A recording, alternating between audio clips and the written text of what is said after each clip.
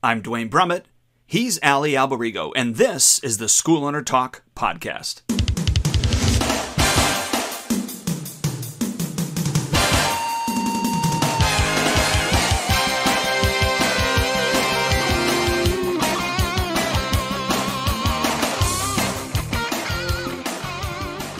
Hello again, Duane Brumitt here with Allie Alberigo, schoolownertalk.com. Allie, good morning. Good morning, Duane. How are you? Good. How are you, sir? I can't complain. I hear a little bit of an echo coming back. Is that your microphone? Oh no, now it's gone.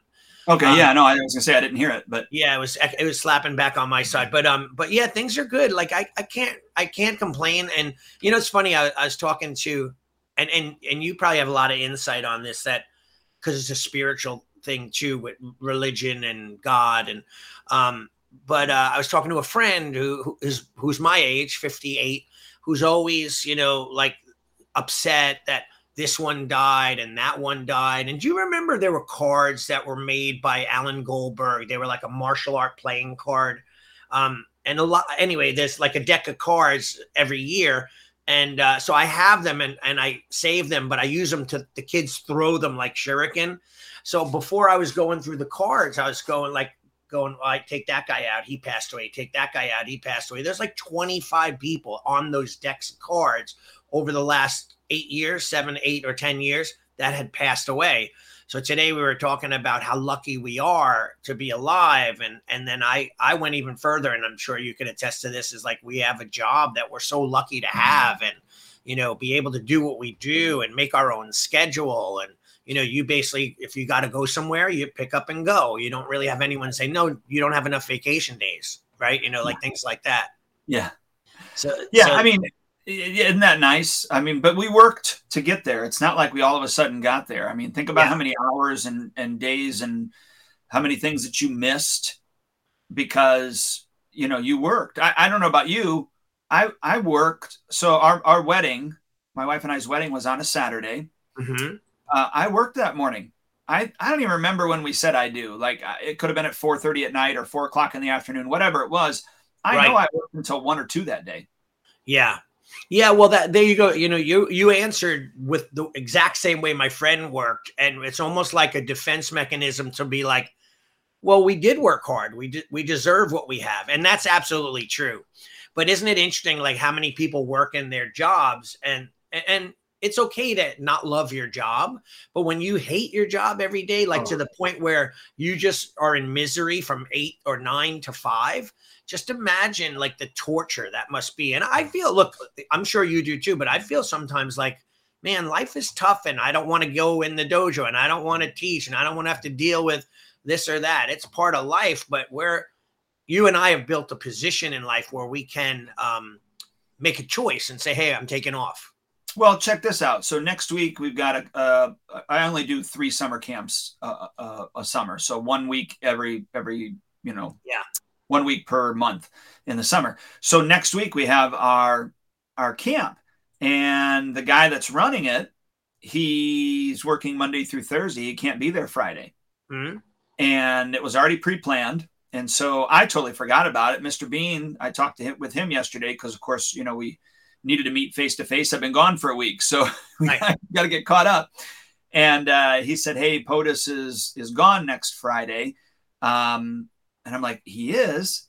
Yeah. And I totally forgot. Anyways, long story short, Bean says to me, "I'll run the camp." Now he's salary, so that's going to add hours to his day, and he's not getting paid anymore. Right. And I told him, you know what? I don't want you to have to do that. I'll run the camp. So I'm going to run the camp on Friday. Nice. And I'm not bringing that up to be like nice, like to get praise, but thank you. But it's like, I don't want him to have to do that. I'm very thankful that he said, I'll run it. Yeah. I had that same situation with my main guy. He wasn't supposed to run camp and he stayed because it was a brand new kid, a little kid, and the parents weren't going to leave her because she didn't know anybody. It was the first time. She's not a student. So he ended up staying the entire day just to make sure that kid was happy. So at afternoon, he said, "Is it okay if I take tonight off?" And I'm like, I wasn't planning on going in. And I'm like, really? You sure? We're going to Florida. We're doing this. We're doing that. He's like, well, I just been here all day. I'm like, you know what? Yes. Like what can you say? Like the guy's working so hard, dedicating his time. He switched his schedule to spend the entire day just because of that kid. He's a company player, right? Like that guy. So I was like, yes. Like at first I was resisting. But then I go, look, I could go in. And it was my light day anyway. It was like 2 classes because we had black belt club. So, and then I ended up having a blast. But yeah, we are lucky to be able to do what we do. Yeah. I like when I'm in my meeting with Bean yesterday too, he said, now you can say no. It's not a big deal. And I'm thinking, okay, what is he going to ask? Yeah. And he says, so just to put it in context, our first degree black belt class, because we have a first degree black belt class and then we have a second and third degree class on Tuesday, Thursdays. But our first degree black belt class is on Monday and Wednesdays. And he said, what would you think about POTUS? Because that's like my next guy coming up. What would you think about him running that black belt class? I get off early so that I can spend time with my girls before they go to bed. Right. He said, but I don't need that to start until September, until after this next testing cycle. And I said, absolutely. Yeah. Absolutely. I know how much I missed by not being at home at night. Right. If I can give him 2 nights a week that he gets just an hour back, actually probably more like an hour and a half after you get done cleaning and everybody leaves and that type of stuff. Yeah. I'm like, do it. I said, but we do need to adjust your, when you're coming in. Right. So we're going to have you come in at 1 instead of 2 and those type of things. And he's like, yep, that's perfectly fine. I kind of figured that that's what would happen. And it's funny. We just started talking about a topic, but I'm thinking to myself, like, wait, we got to get on topic of what we're supposed to talk about. But we're actually on topic because the topic is about that book you recommended to me called Crucial Conversations. And I have to tell you, I've used it like 3 times already. The book's a little dry, a little bit slow. I'm listening to it on audio, but the content is really, really amazing. And I've had a few opportunities to actually use the stuff in the book. How about you? Did you finish the book? Did you like it? Yeah, I'm almost done with it. I haven't finished it yet, but I would agree with you. It is dry in some areas, but when they get to the meat, you're like, holy cow. I don't know about you, but I go, man, I've been deficient in a lot of these areas. And then there's a few that I'm like, okay, yeah, I got that one down, but Right. I made a post the other day. I put it on just a business page. I think I put it on this, our School Owner Talk page, or I might've put it on the other one, but I talked about, I took a copy of a conversation that I had with a parent, and they were about to renew their kid. Obviously, though, I usually do it 2 months in advance. They made me wait till the day before. And then they start haggling with me as far as price goes. And we don't want to do this. Or, in our school, I used to have a program where at purple belt and above, you had to join our black belt club. My mindset is the black belt club is accelerated training. You're 2 levels away from being a black belt. So I want them to go through a little bit more training, be a little bit more serious, and be more focused on that. So it was mandatory purple and above, purple, brown, and black and above to be in our black belt club. But I got a lot of resistance because of the days I did it. On a Monday night, last Monday of the month, I do seminars, and they go, well, we can't make it. So I don't want to pay for something that I can't make. So I shifted the way I presented it. And I said, okay, purple belts and above pay a tuition increase. And that's because of the material and the curriculum and the intensity and all that other stuff. And I said, but you also get the black belt club included in the price. So whether you make it or not, that's okay with me. You do get a uniform every year, a quilted heavyweight gi, patches, and so on. 10% off on all your gear and all this stuff. So the mom anyway was giving me a hard time, but we can't make black belt club. And I said, it doesn't matter. The tuition goes up. And they're already in the black belt club, believe it or not. And she wanted to downgrade to save some money. And I said, well, we can't do that. This is it. Well, and she played hardball with me. It's either going to be that you do a 1 day a week program or we're leaving. So I had to say, you know what? I'm not able to do that for you. It's not fair to others. And I used a lot of the tactics in the Crucial Conversations book about how to present, the benefits versus just, lay down a hard line and say tough luck or you're out. But it ended up that they didn't sign up, and they ended up giving up 4.5 years of training because the mom wouldn't spend an extra $20 a month or $24 a month. So, but the book was interesting because I think they talk a little bit about violence, aggressive conversation, and they talk about, figuring out solutions. I forget what the terminology is, violence or solutions, but that's sometimes where you start a conversation and the other person immediately becomes defensive. Right. And we have to kind of get that and take that away, or else the conversation is not going to go the way we want. So do you have any techniques that you use, like not necessarily from the book, but like when you're dealing with an aggressive person in your school, meaning like, they're angry or they're mad? Like, what do you do? Yeah, well, normally I will ask them, what would be the perfect solution in this situation if you could choose one. Yeah. And allow them to say what the perfect solution to the situation. And I'll give you an actual one. So I had a parent text me yesterday because we have a leadership team. The way that we do our testings, we do testings every quarter. So this is the June, July, and August quarter. Well, they have a topic. They have information that they have to read. I've created some booklets, some leadership booklets they have to read, and then they have to answer the questions, turn it in. And some of them even have essays that they have to write. Not a very big essay, but, it could be a 1-page essay, right? Right. And it all has to be, in this quarter, it has to be done by July 31st. Well, what was yesterday? August 1st. Yeah, right. The mom or the dad, I guess, either went to the studio or called Bean. He probably called Mr. Bean and talked to him saying, hey, this is what happened. This is why our son did not turn in his information. It was not his fault. It was all of our, it was our fault as parents, blah, blah, blah, blah, blah. Now, the kid, I think he's 10. Yeah. So I understand that it's not his fault. Right. But it's still his responsibility to get it turned in on time. Yeah. So then mom decides to text me, even though she, her husband already got a hard no from Mr. Bean. Yeah. Mr. Bean's like, look, we can't do this. Well, he's important, and Mr. Bean is in control, but you're the big boss. I'll go above him and see if I could pull at your heartstrings, right? Yes. And so, with that conversation, she texted me and she told me everything that has happened. And yeah, it's sad, not sad. I mean, it's hectic. It's chaotic. Yeah. I don't want to say sad. It's just hectic, chaotic. Nobody died. Yeah. They just have a lot of things going on. And so in that conversation, I already knew in a perfect world what she wanted. So I didn't have to ask that question, in a perfect world, but how can we solve this problem? I said, I understand what you would like me to do, right. But you guys also, you've been, and she used this, we've been at the studio for almost 10 years because our oldest one is a 2nd-degree black belt. And he actually at one time failed to turn in some stuff and he actually had to wait another 6 months for his right. 2nd-degree black belt test. They were livid. So, in that conversation, of course, she brings up the fact that she's been there forever, as if that's leverage. Right.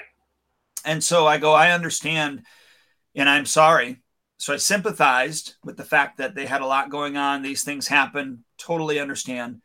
I did bring up the fact that, you guys decided to be in the leadership team. Your son wanted to do that. I'm trying not to use names. Your son wanted to do that. And with that came with the responsibilities of turning, your stuff in on time. Right. You got to know your material on time and you got to turn your information in on time. Yeah. And how fair would that be if you let them go and not let others? If I let you go and just because you've been there for so long, right. You've been there for so long and that we don't let these things slide. Right. Right. It's kind of how now she's pissed, but she's been pissed before. But she's not pissed at you, though. Honestly, she probably thinks she is, but she's really pissed at herself and that she couldn't get away with it. So like that's in the Crucial Conversations as well. In the book, they talk about that. Like, blame and people accepting blame or fault and so on. Like that mom that I talked about that didn't want to upgrade to the program or wanted to downgrade, they did the same thing to me. And at one point I said, they said, we stuck with you through COVID. And when you condensed the two schools into one, and we were loyal to you and we've been with you for years, doesn't that mean anything to you? I said, how about this? Let's shift it. I actually wrote this. I said, how about this? We'll shift that. Thank you, Shion, for staying open during COVID and giving our son a place to be when the entire world shut down and abandoned us. Thank you for doing all the nice things that you did, and respect that, let's be honest, let's be nice about it and respectful. And let's not go tit for tat and saying, blaming others. I said, look, it's only a matter of $24. It's not a lot of money. You could think about it. It's like 270 something bucks a year. I go, there's other ways to save that money on other things other than our school, because these are our rules. They've been like that. Well, I didn't know about it. I said, ma'am, you've been in the Black Belt Club. You're in it already. You knew about it, that kind of thing. So it's hard how we present ourselves. And that's why I love that book. It has a lot of solutions. Yeah. And what I like is it takes the emotion out of the conversation. It doesn't negate their feelings per se, but it allows you to craft the conversation in a way that really solves the problem and gets down to the root of things. And again, like what you said, it doesn't do the tit for tat, Right. I was loyal, and I love how you shifted that. Yeah. We were there for you. Yeah, exactly. Like, what, you only did that for me and I owe you, like you kept my business open. There was many people that did abandon us and just disappeared, but they stuck with it. But obviously we gave them an amazing service because they wouldn't have stuck with it if they didn't feel that. We were doing, what did we do, Duane? We were so many things that we did. We were doing like scavenger hunts and, all these different fun events and great things. Well, you brought different instructors in to teach. I mean, I think I taught for you at one time. Yeah. And I think I did it for you, or no? I think we had Kenny Bigby in, and he taught, from Indiana. So it's interesting. I think that I think it's interesting at how people will shift when they feel like their only choice is that. And what I don't think it's called violence in my opinion, real life, but in this book, they say the act of violence where people get angry and they start to be aggressive and they start to blame you and say things like, hey, we did this for you. Why aren't you doing it for me? Kind of thing. I had another situation where I used this book. I was on about chapter 5 and I had a meeting with a parent who seemed really unhappy. And it's a dad. He's kind of a strong construction guy. He's a single dad. He's got like 6 kids. He works hard, right? But we are having some little issues, so I brought him in. But in my head, I was listening to the book, and I'm like, I'm going to align myself with him. Like, it's not him and I having a conversation about what we're not doing to meet. I'm going to talk to him about how we could work together. So he has a young kid. He's a teenager. He's like 14 or 15. And he's like one of those kids. He doesn't wear his uniform like he's supposed to. Doesn't show up on time, doesn't come prepared. So I said to the dad, I said, listen, how do you want me to work with your son? Like, do you want me to be hard on him when he doesn't show up prepared, or you want to let me have him slide? He goes, oh, no, I want you to be hard on him. Like, I thought he'd be like, no, back off, that kind of thing. But it was actually the opposite. So we kind of like joined as a team to realign his son's attitude and behavior. And I said, well, you tell me how you would handle this with your son and how you want me to handle it. And he did. He laid it out for me, and we came out with the same result because I wanted to tell him that's what I'm going to do. But he actually told me to do it because he knew how his son was and how he wanted me to act and how he wanted his son to, come prepared and so on. So it was funny because I was prepared for a battle, but it didn't happen that way. It was him and I, and we were joined together as a team coming up with a plan. No, and I love how you, even just mentally, you entered the conversation with being aligned with him so that it wasn't adversarial at all. Right, exactly. When you guys got together. And to his benefit too, he was willing to, come alongside as a team and make the kid and that child's best interest the focus rather than our own egos being the focus on I'm right, you're wrong, those type of things. Yeah. And isn't it always like when people feel backed into a corner, what they do is they lash out, rather than if you like, I once went to a Tony Robbins sub seminar. It wasn't Tony Robbins, but it was a guy selling, by doing a seminar, he was selling Tony Robbins seminars. Yeah. And so I went to it in the city, and the guy had trained in Aikido.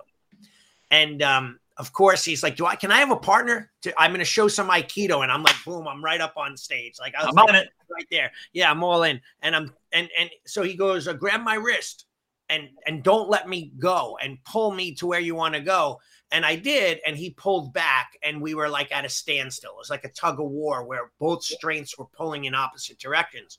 And he let go. I let go. And he said, then he explained, he said, do this now. He says, grab me and pull me as hard as you can. And as I did, he just walked with me. No matter where I pulled him, he just moved with the flow and no resistance. And then he explained, he goes, resistance meets resistance. And when you flow with the energy of someone else, now you join. So if they pull you super hard and you move with them, they pull themselves super hard. Yes. And I thought about that in many contexts, right? Like I thought about that as an argument, relationship issues, business issues, where sometimes as a young man, I was always trying to make it my way, forcing my will. Right now, I kind of a little bit more strategic, and I'm like, listen, I'm doing this for you. If you don't want me to ask you to go to tournaments anymore and push it, I'm not gonna, because now you're gonna miss out on that opportunity.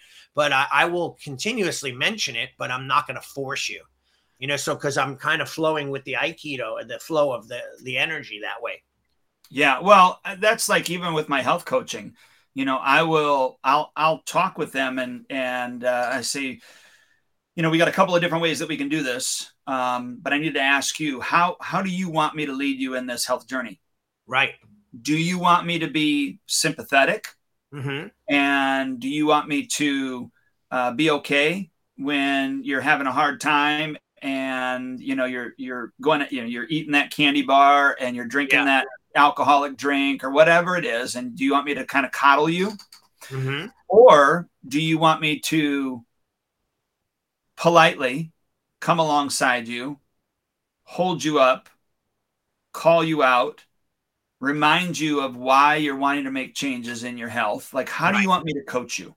Right. And so I allow them to tell me how they want to be coached. Yeah, that's a great, look, I'm thinking of that. Let's put that in the context of martial arts. If we had that conversation with parents, how do you want me to coach you when Johnny wants to quit?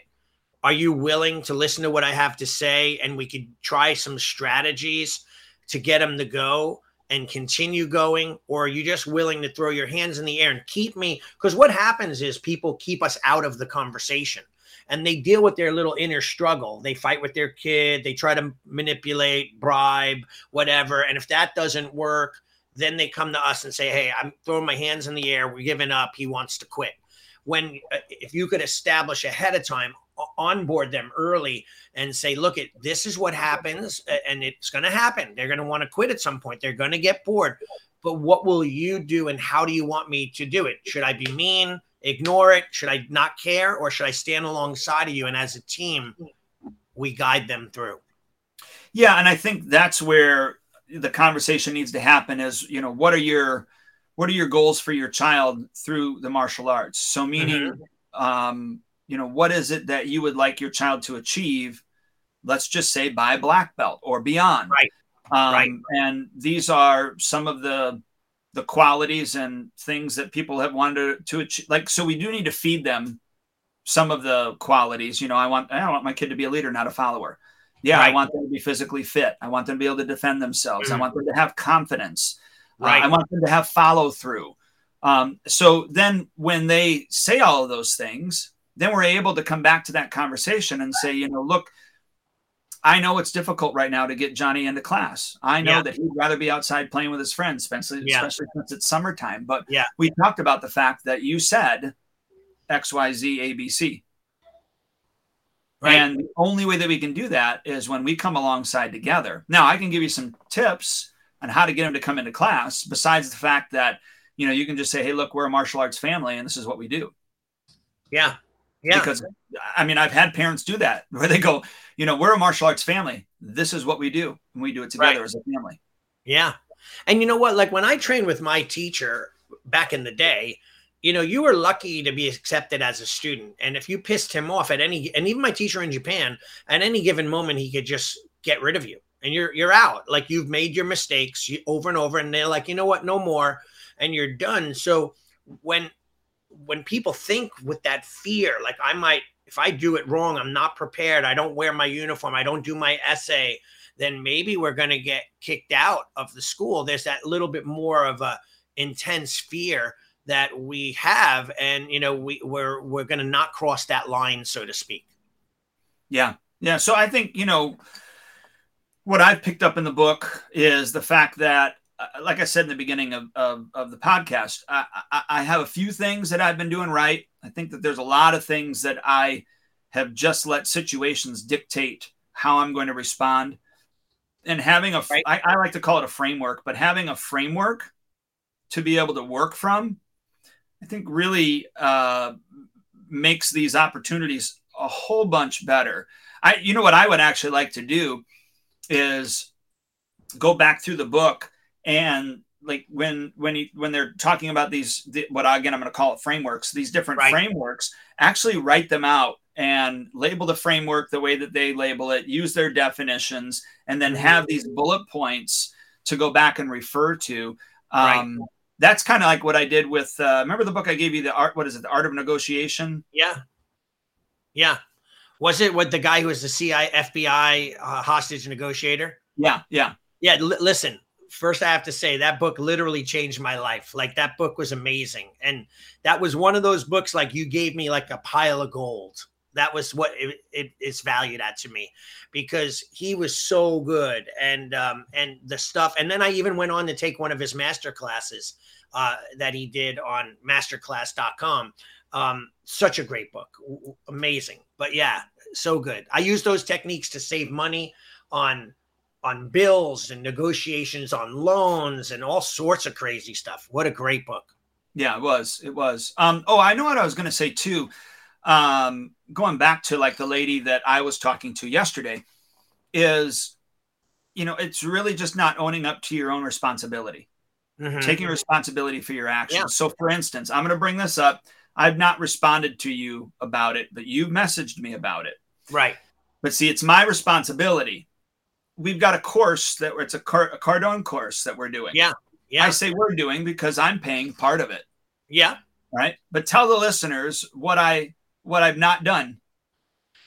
Yeah, you haven't done anything. You've not checked in. And I feel bad because, believe it or not, and I feel bad because every month your credit card is a small portion of it is coming out, but it's up in 2 months. Like, it expires. They just called me the other day and, can you want to renew and, do more? And I'm like, well, I don't know, because it's quite expensive. So, but it was great. I'm on it all the time. But yeah, I've told you to do it. You would love it.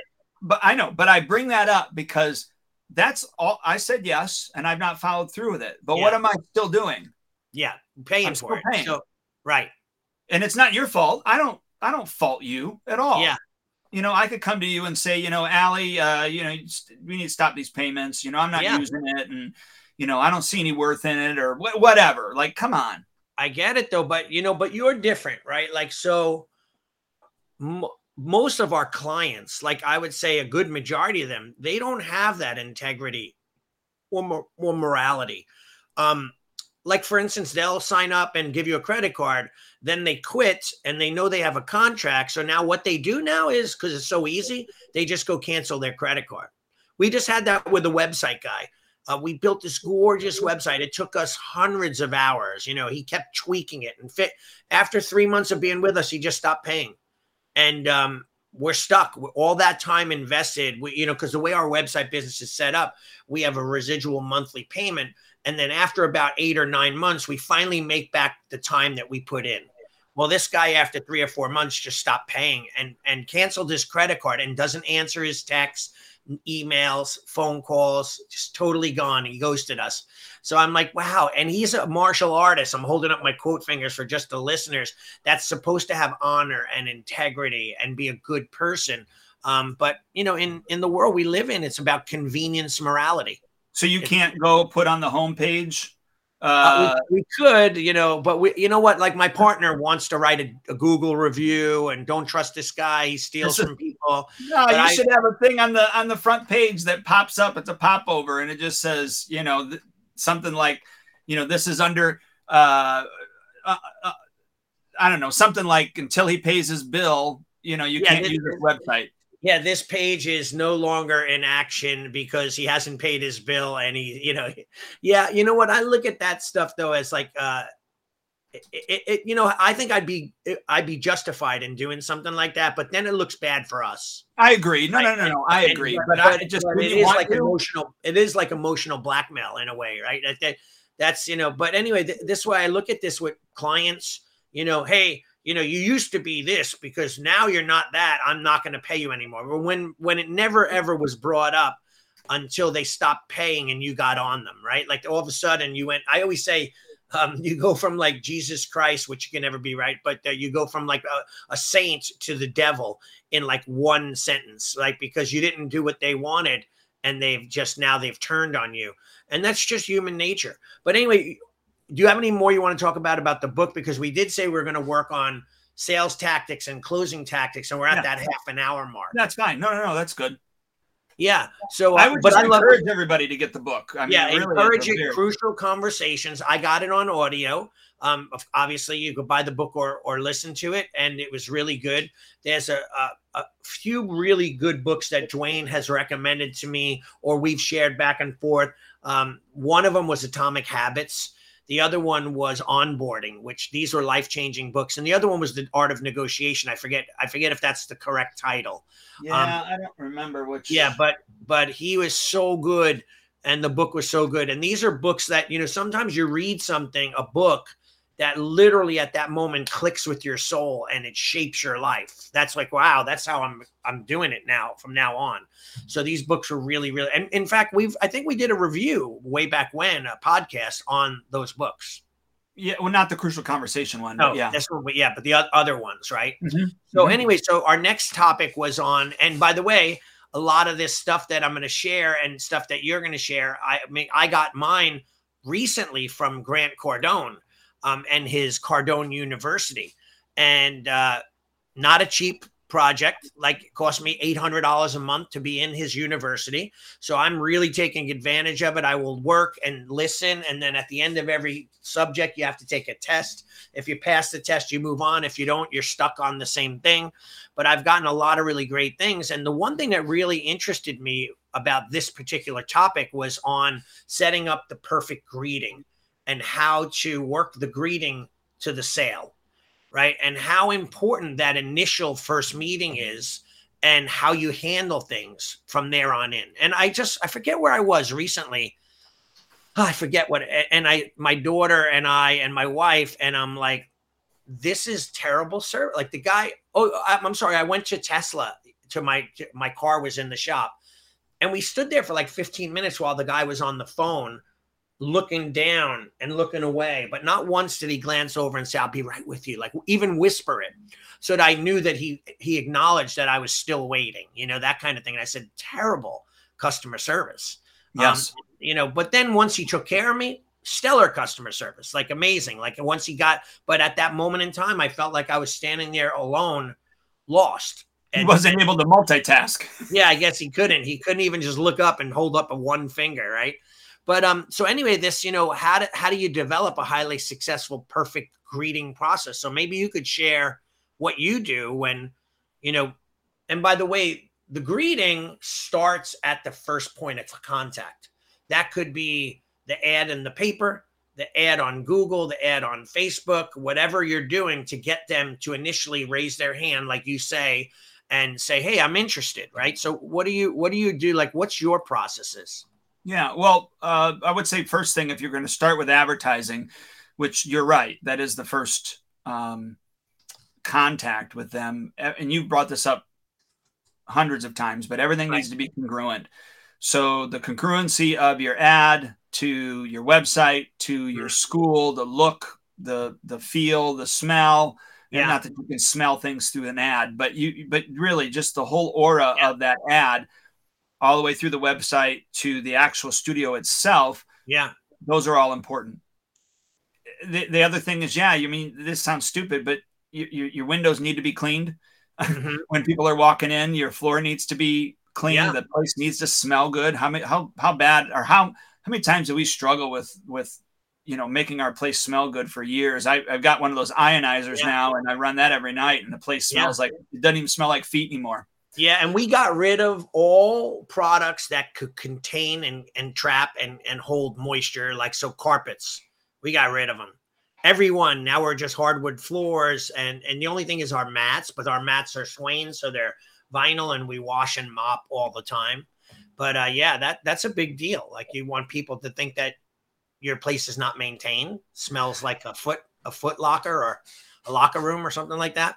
Yeah, and the last part about this, before we get into the actual greeting when they walk in, is the fact that your bathrooms need to be clean as well. Yeah. Because how many times have you gone into a restaurant and then you go to the bathroom and you're like, oh my gosh, if this is what the bathroom looks like, I hate to see the kitchen where nobody gets to see.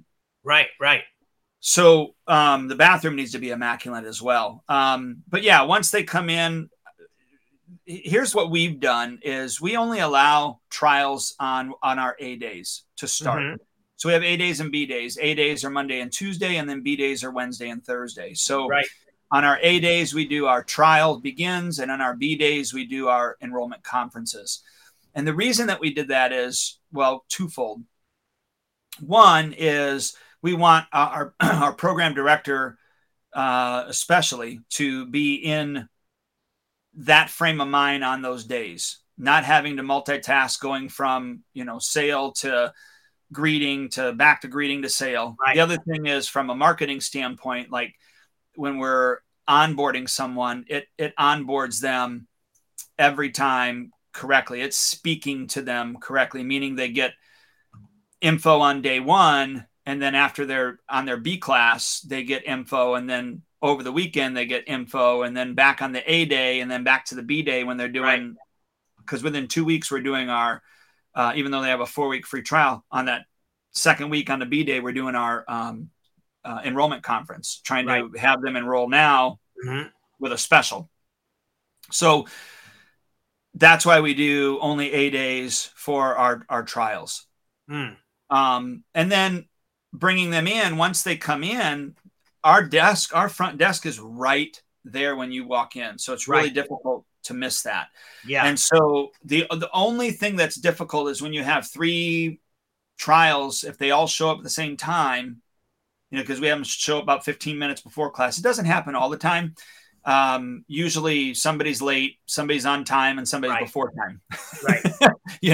So it's just acknowledging them, like you said, saying, you know what, I'll be right with you. And then, even though you're not working with them, the very first person that came in, they're listening. Absolutely. Yeah. They're listening to all the interaction that's happening to that individual that came in first, or at least before them. Right. And so some of the information they're picking up twice, which is nice, because there's no, it's congruent. Most of that information is quite congruent. And then they get to see, before you even interact with their child, how you're interacting with another child, and then getting them ready. So I think that those are important. The acknowledgement of, hey, nice, be right with you. Or if they're the first person, hey, my name is Mr. Brumitt. Who's doing the trial today? That type of thing. Right. Little Johnny is, hi, Johnny, my name is Mr. Brumitt. Johnny, how old are you? Well, I'm 6 years old. And then I'd like to say, have you always been 6 or just this year? Right. Yeah. Most kids say, I've always been 6, the parents are cracking up. And then you introduce yourself to the parents. Hi, my name's Mr. Brumitt, shake hands. And then you go back into, all right, here's what we're going to do. So you got to pre-frame the kid and the parents, but pre-frame the kid. Here's what we're going to do. We've got 3 things that we're going to accomplish right now. 1, Mom and Dad, I'm going to email you the trial agreement. I'd like you to fill that out while I get Johnny's belt on and get his name on his belt and his picture. 2, we're going to get you guys over to where we put our material, your shoes, socks, coat, whatever. And then 3, I'm going to show you how to punch in so that you are going to know how to punch in every day when you come into class, and introduce you to the instructor so that we can get you out on the floor. All right. Those 3 things we need to accomplish. Sound good? Boom. Then we go and do it. That's awesome. Yeah. So I love that. So the process is, so even just going back a little further, we've already had many coaching podcasts on this, where we talk about every phase, every step is another chance to make a mistake, either gain their confidence or lose their confidence. And there are levels of first meetings, right? First meeting on the internet. Like, for example, I have tried to purchase a number of times a few things on a martial art supplier's website to place the order on the web, and it never works for me. I put the items, it takes forever to get them in. So now I just call them, and the one manager there seems annoyed every time I call. You could just place it on the web. I said, hey, listen, don't you think if it was easy to do and easier than calling you, that I'd be placing it on the web so I wouldn't have to deal with anything? I said, so like, there's a chance there to piss me off. And now that guy is not just saying, don't worry, I'll do it for you. Let's get it done. I talked to the owner the other day. Let me bang it out for you right now. Boom, boom, boom. I have the stuff on my step 3-4 days later. Like, he's right on it. He's the owner. Of course he cares about my business, but the manager, whoever it was, he sounds annoyed that I'm trying to get him to take my order. Right. So, but anyway, so we have many steps that we have to make a first impression, and they progressively get more and more closer to a first impression in person. And then that first impression in person is so important that everyone feels like the most important person ever. Right. And I think that a lot of businesses make that mistake. Like, they hired the person who's that teenager, or the person who doesn't give a crap or is pissed off at the world, and now they're the face of their company. Mm-hmm. And it's ruining. Like, you could be losing tens of thousands of dollars in business. That'd be better to just put a cutout poster size, a business life size poster cutout of a person, rather than having someone there that could piss people off. Well, I don't think it takes much anymore to actually make a wonderful first impression. Right. I mean, since COVID, nobody wants to interact with you. Nobody wants to talk with you. Mm-hmm. I mean, how many times have you walked up to a counter and the actual person that is supposed to be helping you just stands there silent? Oh, yeah. Until you say whatever it is, or you got to initiate everything. Yeah, they don't even say anything like, how can I help you? Or like you said, I'll be right with you. Or, even after that, even if, once they're done and they hang the phone, they just look at you. What? Yeah. Oh, dude, you've heard my stories, and I won't go into it in detail, but I bought so many exotic cars where I'd walk into the dealership, and, one time I was driving my Viper. I pull up in front of the Audi dealership because I like the new Audi. And I got ignored for 20 minutes. I had my daughter. She was 10 or 8 at the time. I said, honey, we're going to stay for 10 minutes and see if anyone even says hello. There was no one in the showroom except for me and her and I, and salespeople everywhere. And not one person came up to me and said, hey, are you looking for a new car? Like, they just ignored me. And I said to my daughter, within 2 minutes, if no one says anything, we're going to walk out. Let's see if they try to stop us. Nothing. Like, and it wasn't like I pulled up in this backfiring car that was smoking and it chugged along and fell apart and the door fell off as I got out. I mean, I pulled up in a Dodge Viper. So it wasn't like they were price qualifying me, or, that kind of stuff. It was just they were terrible at what they did. And they were never taught. What's that? Car shaming you? Yeah, but they couldn't, right? Like, so, but at the same time, I didn't buy, and I never bought an Audi. And that's when I think I bought my Camaro right after that. Like, and one day the lady treated me, when I went in, boom, great treatment, bought the car, left with the car that day.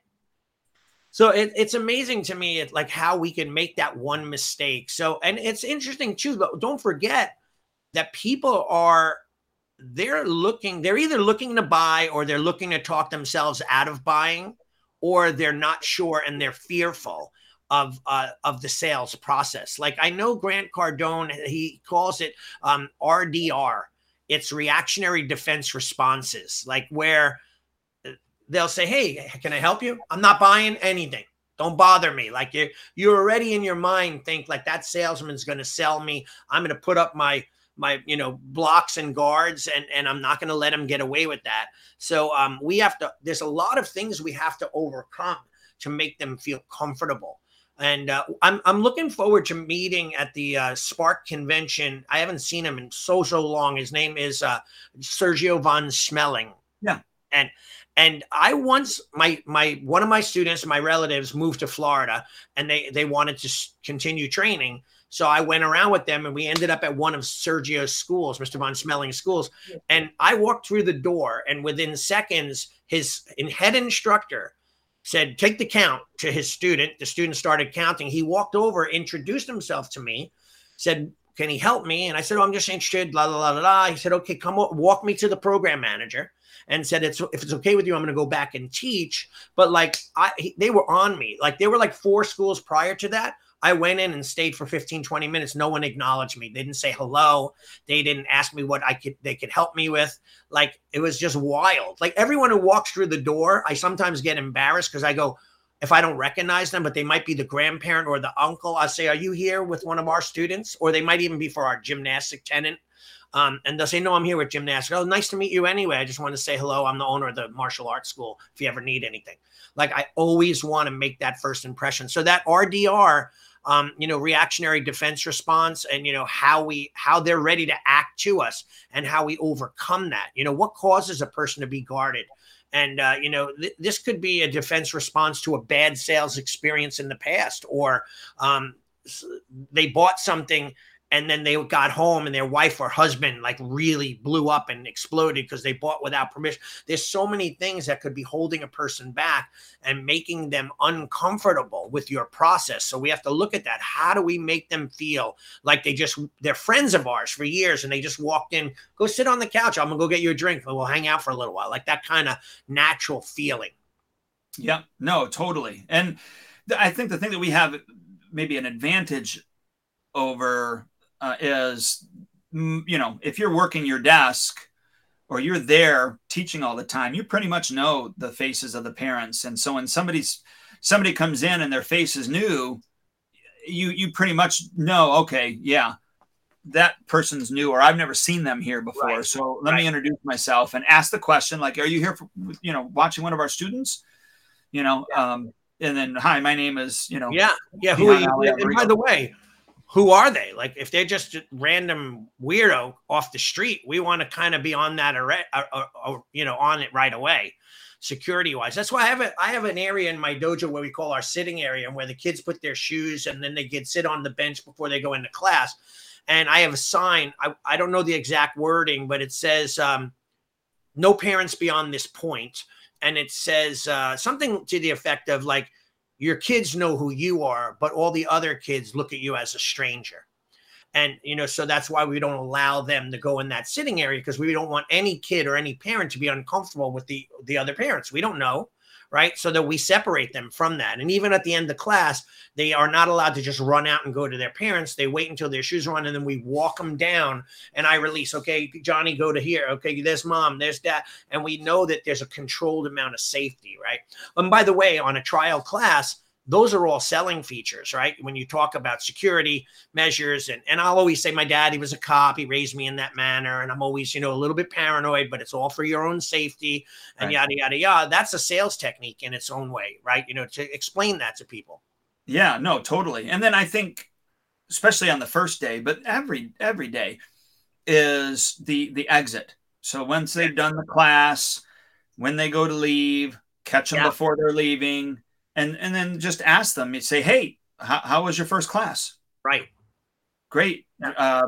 And for us, because isn't it funny? We have black belt eyes. Mm-hmm. So we know what we know in our business, but people don't know what they don't know. And so I've had people, when we've said this, and I've had to change our onboarding, but I would say, "Hey, how did Johnny like his first class? What did you think?" And they go, "Great." And then I will say, let's say it was a Monday. "Great. We'll see you back on Wednesday, same time." They go, "Oh, it's 2 times a week?" Yeah. Yeah. Like, yeah, it is 2 times a week. So that's later, or that's now put in advance. So they understand that they're coming 2 times a week, but we also reiterated on the exit when they're leaving as well. When we ask them how class was, "We'll see you on Wednesday," that type of thing. And then, and by the way, okay, go ahead. No, go ahead. I was going to say, you mentioned You don't know what you don't know, which is funny. I just did a post about that on Facebook if people want to follow me and read it about, and how confusing of a statement that is to people. But like, you don't know what you don't know when a parent doesn't know what they don't know, and you say, how'd you like class? They say like, he seemed to have a good time. I can't believe he listened. Like, at that point, you should be sharing with them what he did and how well he did and what you did in the class and how he performed, because now they know what you're actually asking. And they, oh yeah. Like, especially if the kid is shy and now you got him to go up in front of the class and punch. Did you see how I did that? Like, you have to point out the obvious to us, but not so obvious to other people. That's essential. Like, people forget that. Yeah, we just got a fence put in. So our backyard got fenced yesterday and today, finished today. The guy asked me at the end, he said, do you have any questions? And I said, I don't believe I do, but is there any questions I should ask that I haven't already asked? That's a great thing. What'd he say? He said, no, you everything you've asked, I probably would have said anyways, and I can't think of anything else. But, I know to ask that question now. I didn't for years. I didn't know. And that goes back to not knowing what I didn't know, but asking the expert, hey, are there any questions that I should have asked that I haven't asked already? Well, that's funny. When I made that post, people said stuff like, if I didn't know it, I would just ask about it. And I had to keep hammering home, you wouldn't know what to ask about because you don't know what you don't know. Like, it's hard for them to conceptualize that, right? Like, it's like, the old saying is like, I forget what movie it was and what book it came from, where there was a student and they said, you know how to block? And the guy goes, no. And the guy punches him in the face. And he's like, I was going to tell you no. He goes, well, now I obviously know that that's the truth. Like, because you didn't block. So like, it's just one of those things where you don't know what you're supposed to know. And how would you ever know unless you had a mentor or someone guide you? So when the people are being asked a question, how'd you like it? Did you like how he did X, Y, and Z? Did you see how well he listened? Or if he struggled, you see the areas where we need to work on with him spinning in a circle. And there was a few times where he licked the wall and the mat, and that kind of stuff. You got to point out the obvious. So let me quickly give you 5 ways to overcome the RDRs, according to Grant Cardone. And we're almost out of time. And then you could finish it up, right? So I took these notes while listening to his training. It said, always with an RDR, right? Reactionary defense response. That's their resistance to a sale. Put the client at ease by letting them know that you won't pressure them into a sale, but you just want to give them the info they need to make an educated decision. That's number 1. Number 2 is know that most clients' RDRs are responses born out of fear and uncertainty or past experience. Number 3, know what they need so you can then put that client at ease. So ask them questions. What are they looking for? What do they want to achieve? Why are they here? And so on. Number 4, create responses to the RDRs by using what they told you. So my son is shy. Now you have a response, right? My son is, hits his sister. That now you have a response. So you want to ask those questions and you want to come up with that defense or that put the person at ease, mechanism. Number 5, use a quick close and quick objections to overcome their fear. Like, meaning that you would discuss with them, like, hey, we do a yearly agreement. Oh, we don't like yearly agreements. And then you explain to them why it's so important, why your philosophy is that they should stick with something and yada, yada, yada, right? And number 6, this was the last one I liked, is look for the RDRs and where they exist and what they may get out of the meeting and the sign up and how they can overcome those RDRs. And don't take their time for granted. Get the meeting done on time and don't waste their time. Because I think a lot of times salespeople, like, I hate it when I'm ready to buy and they're selling me. And I'm like, listen, dude, I'm good to go. And, I'm like, look, stop selling me. I don't want it. And then sometimes when they don't want it, you have to accept it, because Grant Cardone will say they may purchase in the future. They may buy another different style project. They might go into your summer camp or your self-defense seminars or your bully party, whatever. Yeah, birthday. They're not a lost cause just because they didn't sign up at your school. In fact, I have 3 kids in my summer camp this week that are not students that were on my list that did trials years ago. And I kept sending them emails and they signed up for a week's worth of camp. Yeah. Yeah, I've got So people you just never know. Yeah, absolutely. Absolutely. And you want them talking good about you, right? Yeah, exactly. Yeah. And you know what? Cool. I was going to say with those RDRs and, overcoming those, a lot of those, he's just phrasing them a little bit different, but sound very familiar with, and that's where, like, I have an onboarding video that talks about the program, overcomes those objections prior to even meeting with them. This is what we do. This is how we do it. This is why we do it. Here's the benefit of doing it this way, even to the fact where, I present to them the price objections as well, and really the value that they get. And what most schools do is they, what I call in the video, nickel and dime you to death. So you're paying for this, and then you got to buy this, and you got to pay for this, and you got to do this. And, ours is, hey, this is what the price is. Right. And it includes everything. Yeah, you value stack the heck out of it, right? Like, this is what they get. This is what they get. And you don't pay extra. Value stacking is such a great sales technique. Yep. Yeah. So I love it.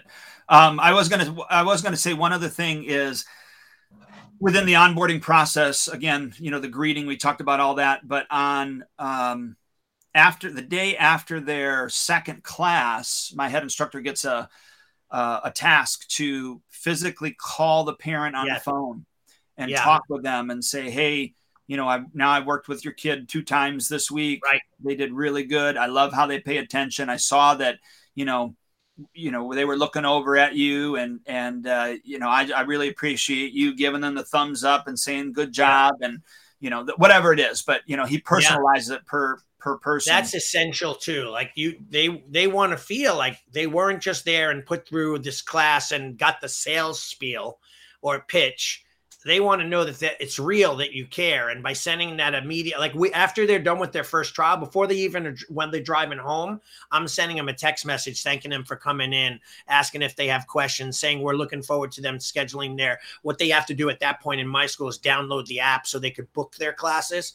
But I'm asking them to do that. And I send them the app information on, Snagit, which you gave me, and on how to capture it on your telephone and talk through it. Yeah. So I use that and send them that video link. Yep. Yeah, that's awesome. So, well, very cool, dude. Well, thanks so much. Apparently I've got 2 months to get on that program, man. Can I digest it in 2 months? I definitely would. Yeah, you do programs in segments. So it's like sales process, greeting process, overcoming objection. Like he has it broken down and they're short. Like if you had just a half hour a day, you could get a lot done. Okay.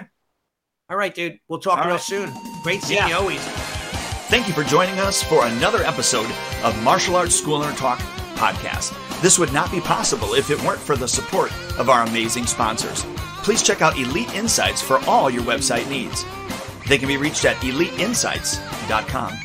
Add Health Coaching, helping school owners create a new and easy to implement revenue stream for your school. Visit addhealthcoaching.com. Lead Hunter Media, your online digital marketer and content provider. Visit leadhuntermedia.com.